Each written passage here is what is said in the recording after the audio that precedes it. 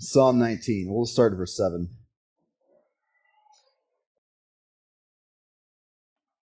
Psalm 19. Verse 7. The law of Yahweh is perfect, restoring the soul. The testimony of Yahweh is sure, making wise the simple.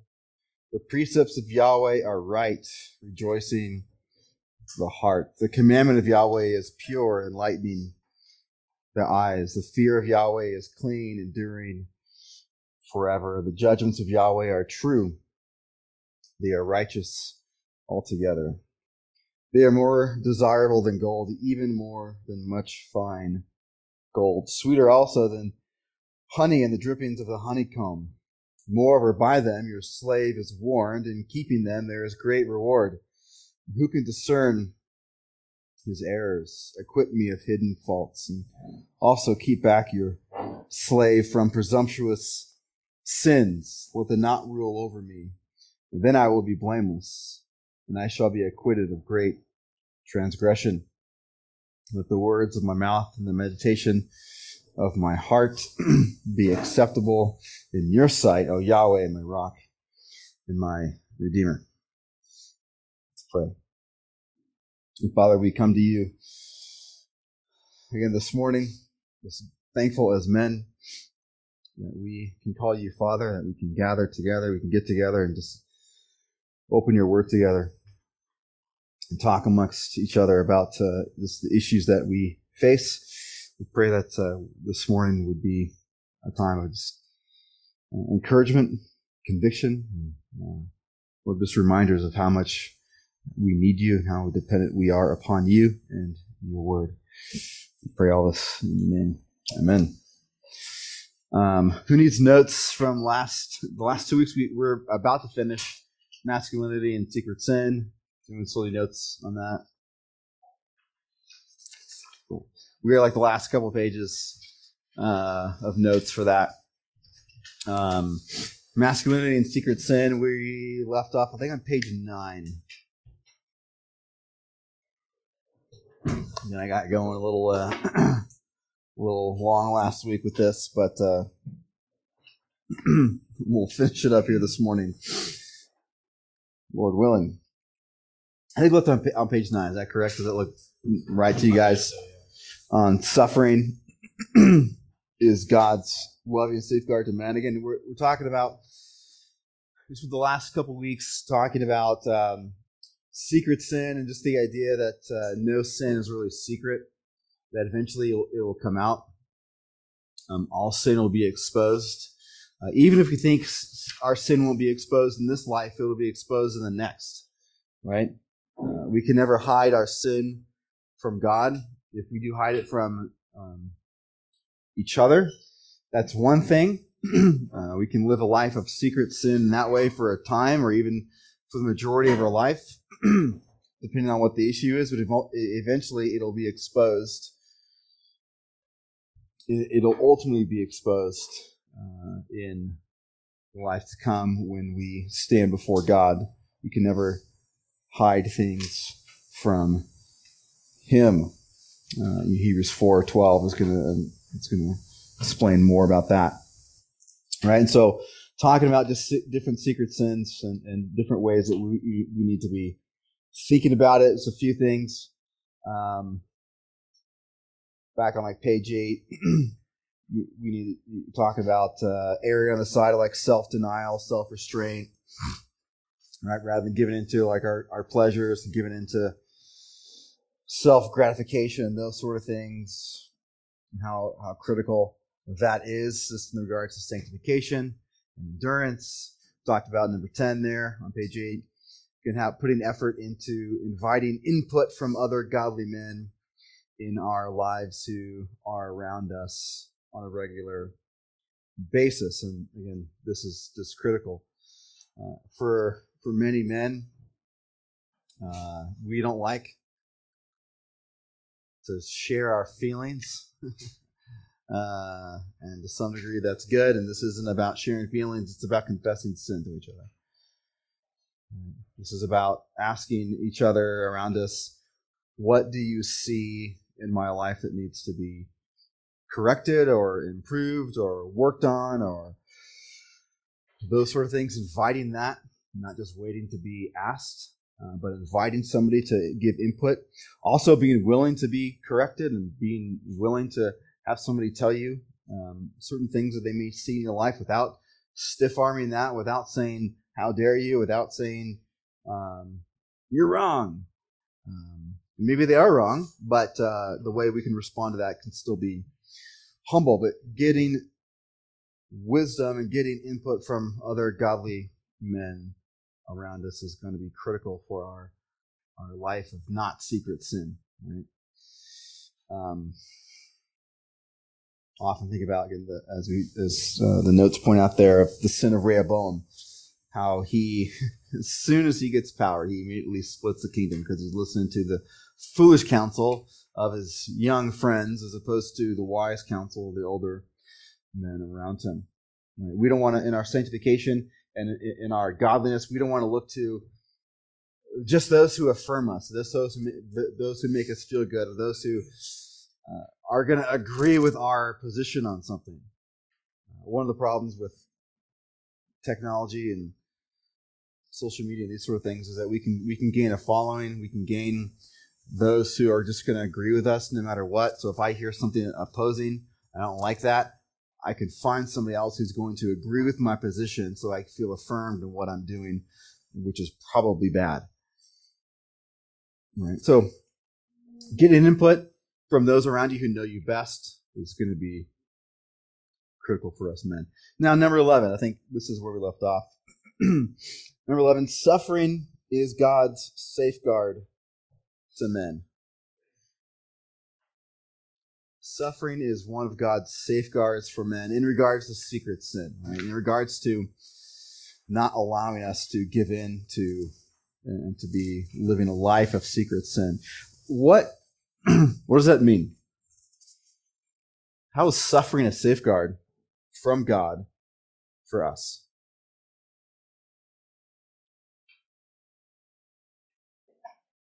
How's that the case?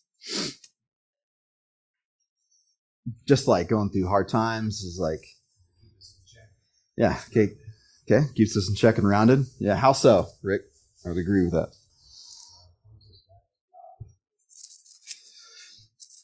Mm-hmm. Yeah, good. Yeah, often suffering keeps us in check in one way, as you say, because it points us back to God, it points us back to our need for Him, it points us back to our dependence upon Him in many different ways. In 2 Corinthians 1, it talks about how when we are suffering, God gives us comfort. God comforts us so that we can even use that same comfort to comfort other people. And so suffering even is a way for us to grow in our ministries. God gives us unique suffering so that we can come alongside others and minister to them in similar ways or in different ways in which God has ministered, or others even have ministered to us. Also, suffering helps again to reveal our sin. It reveals our responses. If you've ever had a hard time, if you've ever suffered, if you ever went through a trial, and you see how you maybe respond in anxiety or anger or fear or whatever, that is exposing your sin. Sometimes we wonder, why has God put me through this? And there's many reasons why He may. One of the reasons is probably to reveal that sin, to reveal your need for Him, to reveal how you need to mature and grow through that sin, and maybe to reveal pride. Suffering is a way God uses to purge us of our sin. Again, Paul, famous section there in 2 Corinthians 12 with the Apostle Paul, how his suffering was meant by God to humble him. God gave him a lot of difficulty. Verse 7 of chapter 12. Because of the surpassing greatness of this revelation, for this reason, to keep me from exalting myself, there was given to me a thorn in the flesh, a messenger of Satan, to keep me from exalting myself. That's why the Apostle Paul suffered in that way, which we don't know exactly what that thorn was, other than messenger of Satan, probably a false prophet, a false teacher. that was given to Paul to keep him humble and to realize, verse 9, that God's grace is sufficient for him. God's power is perfected in Paul's weakness. So suffering often is for us, men, is a safeguard for our pride, a safeguard for us to have our sin exposed. And when your sin is exposed and you do realize maybe you're more anxious or angry than you thought you were, or your wife points that out, your kids point that out, be humble and take that. You realize that, yeah, you're right. This is why God put me through this. This is one of maybe 50 reasons why God put me through this trial, no matter how big or how small it may be. This is what God uses to sanctify us.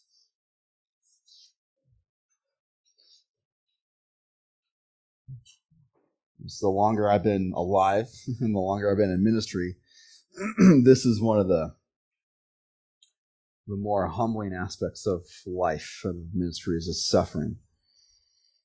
And the longer you live, the more you see that. The more you see that. Puritan George Swinnock has said this: a sanctified person, like a silver bell, maybe I mentioned this last week, I don't know. No, I remember this quote, but is the harder he is smitten, the better he sounds. Just God is sanctifying us and purifying us as he do making a metal bell. Number 12, again, growing fearful of God lends to spiritual health. Growing fearful of God. We talked about this in Sunday school with the kids on this last Sunday. It was fun. Talking about fearing God a little bit. It's always sanctifying to teach like little kids. So I realize like how sometimes out of touch I am, even though like my daughter's in the class. I'm trying to like teach a rowdy group of kids the Bible. I'm like, okay, how do I like communicate this truth to like 8-year-olds? If you haven't taught, it's fun. Anyway, growing fearful of God lends us more spiritual health. Now, what do we mean by this? Well, our current generation, and growing up for me in the 80s and 90s church, was Jesus loves you and has a wonderful plan for your life. Right, that's it. Okay, great. What does it mean? I don't know. I don't know what it means, but Jesus loves you and go do what you want. Was sort of the mantra. Now, obviously, Jesus does love us and he does have a wonderful plan for our lives, right? But what that often is turned into is God is just love, but there's nothing else about him. There's no other attributes about God other than he's loving, he's kind, and he wants to make you happy. God wants to make you happy. And so the love of God has become like sort of the chief doctrine, or the sacred doctrine of God that we can't touch and we can't talk anything about. And anything other than what we think is love is seen as unloving. And that's just been more and more propagated today. We need to obviously understand God loves us, and that is a huge attribute of God, and that is a huge blessing of God that he loves us, that sent Christ to die for us, which we'll celebrate tomorrow. It's Friday. Tomorrow we'll celebrate that. The great love of God that he sent Christ, is the second person of the Trinity, to come and to die for us. That is the love of God. But there is more attributes to God and more aspects, or you say perfections of God, than just his love. And we need to just be mindful of that. And I think many times just thinking God loves me can be a way to distract ourselves from the fact that God is going to judge the world. Thinking God loves me could distract me from thinking this sin isn't that big of a deal. God loves me, God saved me, God's gracious, I can do my sin and no big deal. I've had people tell me it's okay, God loves me, I can watch pornography and ask for forgiveness later. Interesting. So I can go and commit adultery, and that's fine. Oh, no, you can't do that. It's the difference. Those sort of mindsets can just be sucked into. And so we need to be mindful of that and just have a healthy sort of fear of God rather than just thinking, yeah, God loves me, so therefore, because of that, I can go and sin in these multiple different ways. Even the Gospel Coalition, which is no longer the Gospel. Anyway, don't read anything from the Gospel Coalition other than from like maybe Kevin DeYoung. But they recently published an article, a real article. This wasn't April Fool's or Babylon Bee. A real article said that God is not a God of wrath, but only of love and mercy. That was like the article. God's not wrathful. We shouldn't talk that way. Have you ever read Genesis? What happened in Genesis? It's a pretty big event full of wrath. The flood. That shows the wrath of God. Even the cross shows the wrath of God, probably in a more significant way. We can't forget that. Yes, the cross shows the love of God, the great love of God, but it also shows the wrath of God. We have to think that way. We have to think not Jesus loves me and died for me so I can do whatever I want, but Jesus died on the cross and took my wrath for me. How dare I sin against him in this way? Why should I sin against him in this way when he bore the wrath that I deserve? That's a healthy fear of God. Psalm 128 says, how blessed is everyone who fears the Lord, who fears Yahweh, who walks in his way. When you shall eat of the fruit of your hands, you will be happy and it will be well with you. Of just having a healthy fear of God. Even just the idea of just understanding who God is and understanding what he has done, what he has made, as Eric put down in these notes, of just how God made the universe and how God oversees every molecule of the universe. That's helpful for us to have a fear of God, of this God who created all these stars and all of these universes and all these everything we see by speaking. He did that. Again, Genesis gives like a couple words to stars, and stars also. God just spoke, and there's the billions upon billions upon billions of stars, 91 billion light years across our universe. Right? God speaks these things. He's controlling all these things, and yet he is simultaneously sustaining us and loving us and is aware of what is going on with us, and he is intimately acquainted with all of our ways. Okay, that should help us. That should just kind of give us an awe of God, a fear in the sense of the an awe of God, of how great, how glorious he is. I'm going to even just thinking God knows every leaf on every tree and every forest, and how God also wipes out an entire army in a single night without a sword. 185,000 men dying. And then how, when you see in Revelation, there will be a lot more dead.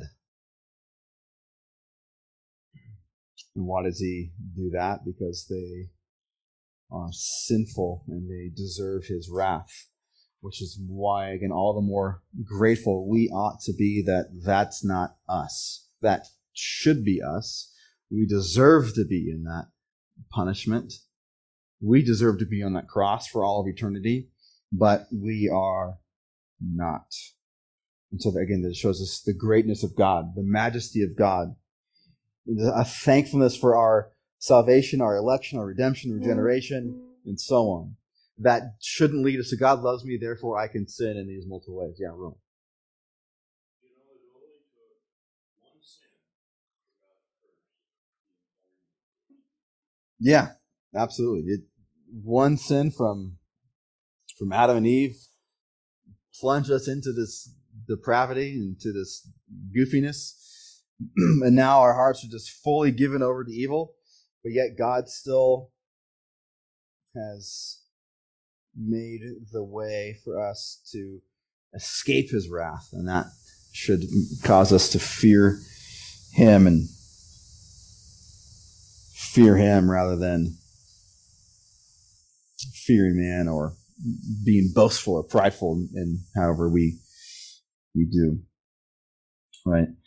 Again, this should really help us in dealing with our secret sin of just godliness and just having a fear of God of, I don't want to sin against him because of who he is, what he's done for me. Also, just the judgment and the wrath I deserve. How dare I sin against God in these ways? That can be helpful for us at times, gentlemen, to not just think about the love of God, yes, but also his wrath, and having a fear of him. Having a fear of who God is, and understanding his attributes, understanding his character, understanding who is his person. Right.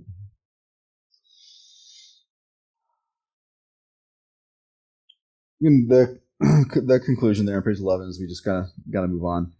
Just again, while we need to remember a fear of God, also again, we don't want to neglect and forget the love of Christ, of him taking that wrath upon us, or upon himself rather, for us. 1 John 4:10, and this is love, not that we love God, but he loved us and sent his son to be the propitiation for our sins. And so everyone who puts faith in Christ, there's no condemnation for us. Amen and amen. But let that never be a license for our sin. May that never be a license for us to neglect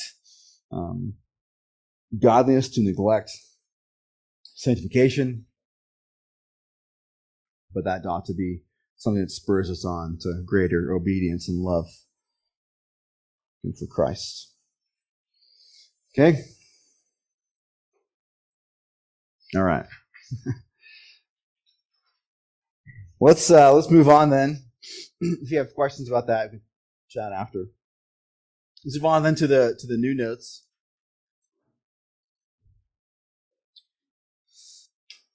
New set of notes on masculinity and mysticism.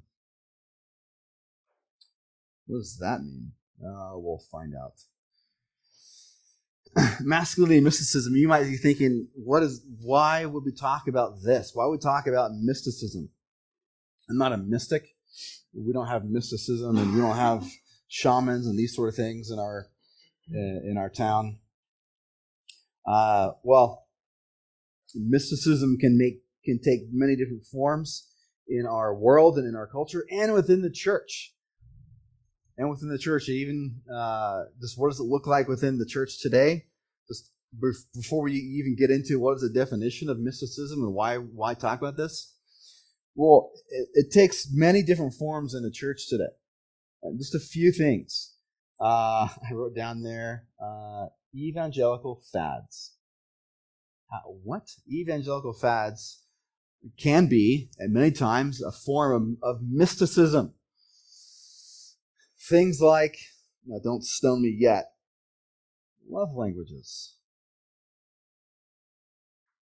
Or, which we're going to talk a little more about next week, if we, Lord willing, we'll get to it. Things like the Enneagram. You guys heard of the Enneagram? Has anyone heard of it other than like Cole and like Parker? Okay. If you haven't, I guarantee you have family or friends who love this thing and think it's the best thing next to the Bible, or maybe even greater than the Bible. Okay? This is the biggest, newest evangelical fad. It's demonic. Actually, it's not from the Bible. It's demonic. We'll talk about it later. It's called the Enneagram. It's a number like 2 on your list there. The Enneagram. Anyway, we'll talk more about that later. But that's a mystic idea. Or even things like personality tests can be a form of mysticism, or importing other religious ideas and religious mindsets or methods into Christianity. Now, you see this in a lot of different cultures. It's syncretism. You go into other cultures and you try to synchronize Christianity and like their religion that maybe was native to that culture, to that island, to that to that previously unreached people group or something. That happens even within Western Christianity as well, right? Also, not just evangelical fads, but adding scripture when it comes to things like disciple making or counseling. Well, let's import other man-made ideas into counseling or into discipleship. That's a form of mysticism. We'll talk about that why in just a minute. Or even the idea of I don't need a local church. I can do church on my own in the mountains or in wherever you are, in my living room while I'm watching NASCAR. I have some family who love NASCAR. Like, I don't get it. Like, they'll go to the events. Like, you guys are, you're crazy. You come from a redneck family. But I don't need church. I can do church on my own. I don't need leadership. I don't need that. I can just do these things on my own. Or God spoke to me. God told me to do this. God said I should do this. God gave me a vision to go here and do this. That's a form of mysticism. And we hear that all the time. Maybe you don't. I do. I hear it a lot. I hear it often. I hear often from people I'm meeting with in this town that go to church, claim to be Christians. God told me. God spoke to me. God gave me a vision, a dream. So I did this. Right? So now what is mysticism? A couple different definitions here. MacArthur said this in his book, great book called Our Sufficiency in Christ. I think it might even be out of print, which is bad. It's a great book. Our Sufficiency in Christ. He says this, mysticism is the idea that direct knowledge of God or ultimate reality is achieved through personal, subjective intuition or experience, which is apart from or even contrary to historical fact or objective divine revelation, meaning the Bible. Again, we see this even with the LGBTQ plus IA, whatever it is, movement. We see this in wokeism, as we spent time talking about. That reality and ultimate knowledge is found outside of the Bible and through my own personal subjective experience. That is the basic definition of mysticism. It's also, you can call it Gnosticism. That real knowledge comes from experience or something else out there, some sort of higher knowledge can be found outside of fact or outside of the Bible. Is really the idea. Or even, I need subjective experience to help me understand the Bible. I need subjective ideas and things outside of Scripture to help me to understand it. In the sense of, I need some sort of higher understanding, some sort of outside influence to help me to come to a conclusion and understanding of Scripture. Right. Again, in our world, in evangelical Christianity today, mysticism is the belief that God communicates and guides believers apart from Scripture, apart from the Bible.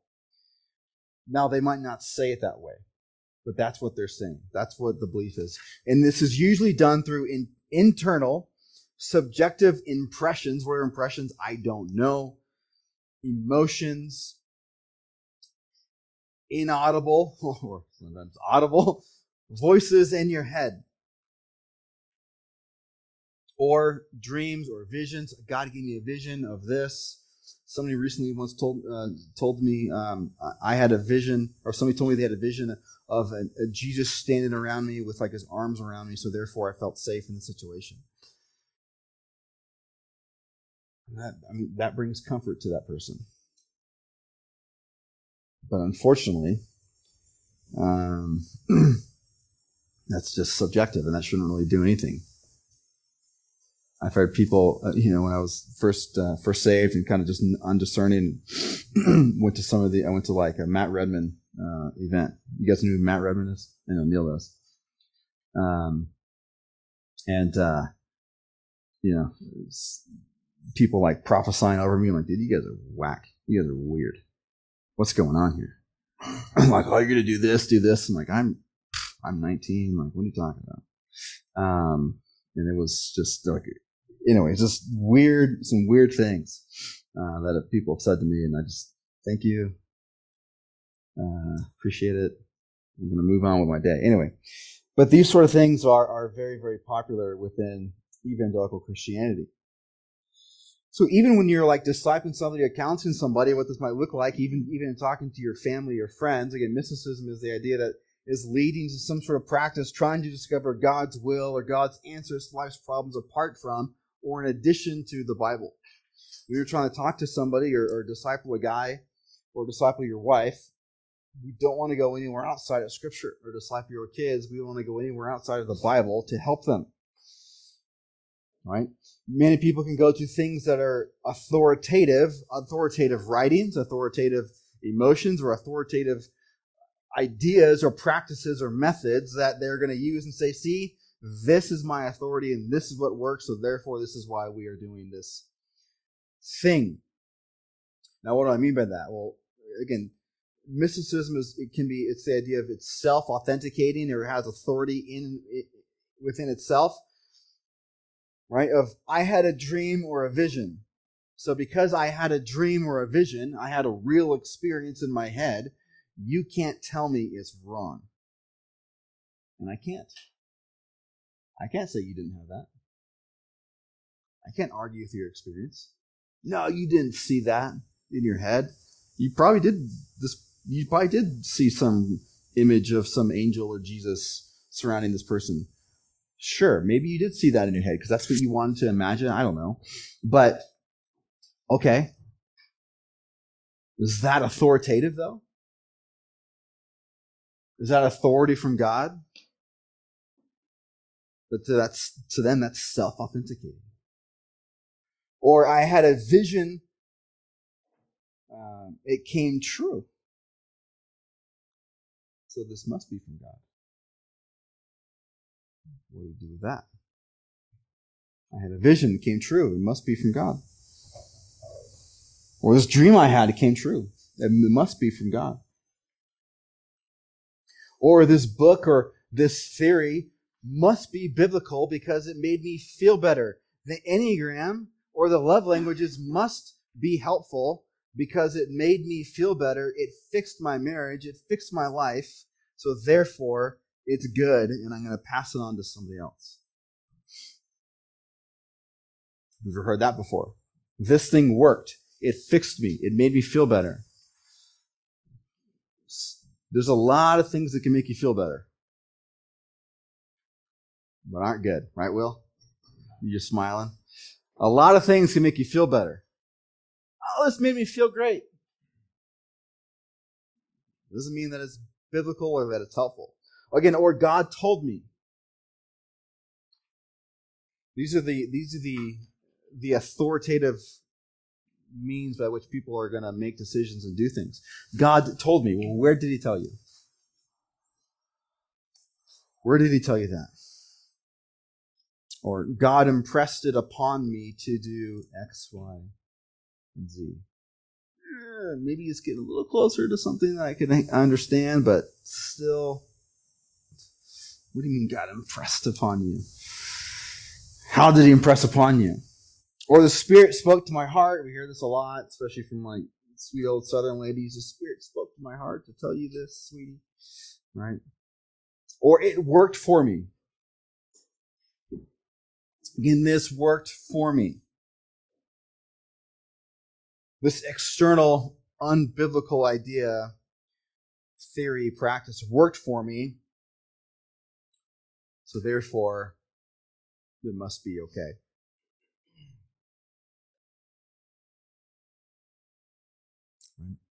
We hear these things often. Again, the issue here is just one of authority. By what authority are we looking to for solutions to life's problems? What authority are we looking to for making decisions? What authority are we looking to for help in our marriages? What authority are we looking to for help in our sanctification? Are we looking to God's authority or my own or some other man-made authority. So we'll talk more about next week when we, Lord willing, we'll get into talking about the Enneagram. And why do I want to talk about that? Because it's one of the biggest evangelical fads right now. Because it is, it'll fade, but people are going to ask you about it probably. If they haven't already, they will. Family or friends are going to ask you about it. What do you think about it? And I think just as men, we need to understand the times, understand the day, understand what's going on today in Christianity. What's going on? The Gospel Coalition, or Russell Moore, what's he in charge of now? He's the editor-in-chief of Christianity Today. You guys have heard of Christianity Today? The art, it's not Christianity Today anymore. It's horrible. It's bad. But Russell Moore is in charge of Christianity Today. Russell Moore, does anyone know who Russell Moore is? A lot of us do. Big time evangelical kind of leader.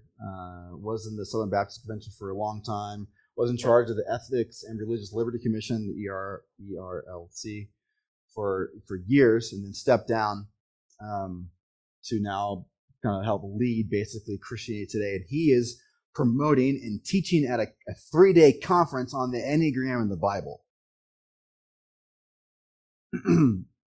He's influencing millions of people that they're thinking this is okay and this is acceptable. And we'll talk about next week how it's demonic, actually. And so we need to be equipped, men, on how to think with these things. Now, not just with the Enneagram, but also just my own subjective experience, or other, psychological self-help things that we may input into our lives can also be these. We can also embrace those ideas with these same reasonings. The issue then, though, is one of authority. Because even if something worked and it helped you and made you feel better or fixed your life, doesn't mean it's okay. It doesn't mean that it's okay. That's called pragmatism, right? What's pragmatism? In a nutshell. If it works, it must be right. It worked. So therefore, we should do this. It worked for me, and so we should do this. And we see that all over in churches today. All over. Well, this worked, so my church is 10,000 people now in the last 2 years. We've grown from 100 to 10,000, so it worked, so God must be behind it. That's called pragmatism. If it works, let's do it. We see this in the church so many ways. I guess a fun story of Martin Lloyd-Jones. When he went into a church, it was his first church in Wales. One of the things, pragmatic things they were trying to do to gain popularity in their town was to put on plays and shows and events, and that would bring people into the church. And he became a new pastor, and they're like, well, what should we do with this new podium and play thing and backgrounds and all this stuff? He's like, what should we do with that? He's like, I don't know, burn it. Take it outside and burn it. That's what you should do with it. It's like, we're going to preach. He's just like, I don't care what you do with that. I don't want it in here. Get it out. We're not putting on plays here. This is we're doing church. We're preaching. And over the years he was there, about a decade, more and more people kept coming to hear him preach. And he was just a boring old preacher preaching the word of God. And many people got saved. His wife got saved under his ministry in that church as well. Sandfields. Anyway, we don't want to just try to do what works. Many things in quote unquote Christianity that are helpful are often unbiblical. It helped. It helped this person. It helped me. It helped my marriage. So therefore it must be okay. But we have to be examining things, men, biblically. Is this biblical? Does this line up with Scripture or just my own subjective ideas, my own thoughts? Understanding some clarity can be helpful too with mysticism, because people often talk about, I heard a voice, God spoke to me. Okay, well, audible verbal speech is different from just your weird internal inaudible voice. When you say God spoke to me, that's not even a correct way to talk, because that's not speaking, right? We shouldn't say God spoke to me in those ways. And also, again, even in a right way, we can recall certain scriptures. Certain scriptures can come to mind. We can have an idea or a desire to serve God in some way. But we shouldn't say God spoke to me. In a very true and right way, we can say God, or I have a desire to serve God in this way. I want to do this. I want to serve God in this ministry. I have a heart for this sort of ministry. When I was talking to so and so, God gave me these verses in my head to minister to them. Great, but don't say God spoke to me in that way. We got to be careful in our terminology. Again, God speaks both, out loud, and he spoke out loud and internally to prophets, those who wrote scripture. He doesn't do that to you. I'm sorry, you're not that great. Yeah, Rowan. If you want to hear God speak to you, read the Bible out loud. Yeah, Justin Peters, I think, says that quote. If you want to hear God speak, read the Bible. If you want to hear him speak audibly, read the Bible out loud. Right? So God speaks, or God doesn't speak to you today with some internal voice or some audible voice. If you hear God speaking to you audibly, come talk to me. We'll chat. We'll have some counseling. Right? God speaks to us through his word. If God does speak to somebody, then we should add it to the Bible. God spoke to me. Right? So, okay, well, let's add it to the scriptures. You need to be careful with that sort of language. And then also, just a feeling or impression or emotion is different from communication through language. Again, just clarifying our terms here. We often hear people talk about God in their Bible reading time as God impressed upon me, God spoke to me in this, God, I had some sort of weird experience in my scripture reading, or helped me to understand scripture in a different way. Again, we just have to see what are people talking about with their levels of authority in that. Right? The Bible alone is our authority and not our subjective experiences. Right? And you go to many Bible studies, and it's, what does this verse mean to you? What does this verse mean to you? Meaning, how can you experientially kind of think through this or understand this, not objectively or authoritatively, but just more subjective, right? So, sort of just intro there, understanding. Now we'll talk about just how some biblical doctrines help to bring clarity to a lot of this, to mysticism, and then again next week, Lord willing, we'll get into the practice. Okay, what does that have to do with anything? We'll talk about how in practice a lot of this may look, but again, some biblical doctrines are bringing clarity to how we can make decisions and how we can know what God is saying to us, and how we can know the will of God, and how we can know God Himself. Is this just the Bible? Biblical doctrines help bring clarity to these sort of things. The Bible, bibliology. Excuse me. How does God communicate to us? A couple ways: general revelation and special revelation. What is general revelation? And how is that God communicated, and how is that different than like my internal subjective feelings? Yeah, through creation. Okay. General revelation is maybe through creation or through conscience. Right? That's God communicating what? What is God communicating through those things? We stand condemned before Him. That there's a creator, and I'm not Him. There's a God out there, and it's not me. That's what God's communicating. And then special revelation. What is special revelation? The Bible, right? God communicates through special revelation the Bible. Salvation.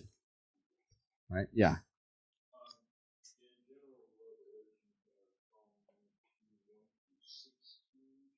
Yeah. Yes. Yep, you're good point. Yeah, Psalm 19, just verse 1 through 6. It just talks about how God is communicating who he is through creation, even just through the rising of the sun. Right? So general revelation is God's communication of his existence through creation. Special revelation is giving us the gospel. That's why God communicates. God communicates through his word. He communicates his will for us through his word. God communicates what he wants for us in our lives through his word. Now, no, God doesn't tell you who to marry and what job to take. We'll talk about how we make those sort of decisions later, not with mystic ideas of stink, for the prophet who threw out a fleece. Gideon, yeah, thank you. Thrown out a fleece to see what God will do. I know we've all done goofy things. Maybe you haven't literally thrown out a fleece and say, God, make everything wet and not dry. You probably haven't done that. But God, give me a sign. Give me a sign that if this is the right person to marry, this thing happens. Right? Have you ever, I'm not going to ask by a show of hands who've ever done something like that, but I know in my immaturity, I've thought certain things like that and done certain things like that. And even now, I'm like, at times tempted, like, God, this would just be easier if you would just help me to know what to do by this. But that's not how God communicates. That's subjective reality. There are some great stories. My professors at Masters University, it's 20 years ago when I first started attending, but they've been in ministry, man, a long time. I feel old, and I bet they feel old. But they had so many fun stories about these sort of things. One guy, this poor kid, but one of our professors, I think it was Stuart Scott, was counseling this guy about some issues in his life. He was struggling with anxiety, a lot of this fear, and something happened in his life where he just was he got arrested. And he's like, well, what happened, man? He's like, well, I really want to be a missionary. Really wanted to serve God. So I was just praying for God to give me a sign to know whether or not I should become a missionary. Okay, great. It's a great prayer. Lord, help me know if I should become a missionary. And he got done praying, looked up and saw the clock, and it said 7:47. An airplane! 747 is like a type of airplane. So that means I should go on this mission trip with my church or whatever he was doing and go. So he literally went to the airport. He thought, that's a God sign. I should go to the airport. I should get on this plane. I should do this. I should go here. And, he got arrested because he was just like, I got to go. And they're like, no, you don't have a ticket. And you're kind of crazy. You're not getting on any flight, buddy. Like, what's wrong with you? So those sort of things, people how I had this internal prompting, this internal feeling of what I should do and where I should go and what God told me to do. And I heard somebody once tell me we got engaged because we were in a mall. We heard Beyonce's song, "Single Ladies," and we thought, we should get married. I'm like, are you serious? And you wonder why you have some marriage problems. I didn't say that to them, but that was our sign from God. Another couple got counsel. This is probably 25 years ago. They got counsel like, hey, we were friends. This is real. We're friends. We don't know we should get married. What do we do? Talk to their pastor. All of our friends said we should get married because we're compatible or whatever, but we just don't know. I don't know. How do we know if we should get married? And he said, this is real. He said, oh, well, all right, well, Susie, why don't you sit down there? and Bill, I don't know the guy's names. All right, why don't you stand up and why don't you walk around her 7 times? Like the Israelites walked around Jericho 7 times and the walls fell down. Why don't you walk around her 7 times, and if the walls of your heart fall down, then that's God's sign you should get married. This is real. And he walked around her 7 times. The pastor's like, what did you feel? She's like, I don't know. I kind of felt something. A rush of wind came around and he's just running around her. And they got married. And, as anyone does, they had problems just like anyone else, but they were just like, well, maybe we shouldn't have gotten married. So there's just a lot of struggles because that's how that was their authority by which they made a decision. Internal feelings and promptings and whatever, we've got to be careful because it could just be the Chinese food you had last night that made you feel something rather than that was from God. Okay, bibliology is a critical doctrine. The authority of God's word is one of the essential doctrines that's being lost today in Western Christianity. Again, the canon is closed, the Bible is closed, meaning we can't add to it. Nothing else can be added to Scripture. That's it. God's not speaking to you anything special. You're not that great. You're not Paul. You're not a prophet. I hate to break it to you. Right? Sorry, you're not one of the final 2 prophets in the end times. I had a buddy who thought he was one time. Yeah. Let me tell us real quick. Yeah, at Masters, people love the Lord. Some people are just crazy. He lived on off-campus housing, so he'd get a shuttle bus to come to like class or to chapel or whatever. It'd be there like on regular intervals, kind of like a shuttle bus here in town. And he like woke up late one day and he's like, "Oh man, I gotta like go to chapel. It's like 5 minutes till chapel. I gotta go." And well, of course the shuttle's already left, and like no one else is in the area. No one else is in the off-campus housing. They're gone. And he tries to call the shuttle driver, no answer. He tries to call his friends, no answer. He tries this is before like texting was a big thing, so we just call him. Trying to call him and no answer. No answer. He's a bunch of people like no answer. He couldn't hear anything. Like the streets were silent. No one else is in like the whole dorm area. It's like, man, the rapture happened. He literally thought the rapture happened. I must be one of the 2 prophets in Revelation. Like that was his first thought. I was like, dude, why are you telling people this? It's so embarrassing. You didn't think like, man, I missed the rapture. I'm not saved. You thought I'm one of the 2 prophets in Revelation? Don't tell anyone, man. Like that's so embarrassing. So funny. But the canon's closed, again, I'll have to say. And the Bible is sufficient, gentlemen. The Bible is sufficient for all of our issues of life. No matter what you are struggling with, what you are dealing with, what you are doing, what decision you are trying to make, what problems are going on in your marriage, in your parenting, in your life, the Bible is sufficient to help you. 2 Timothy 3 is not just a verse that we memorized in Awana or in Sunday school.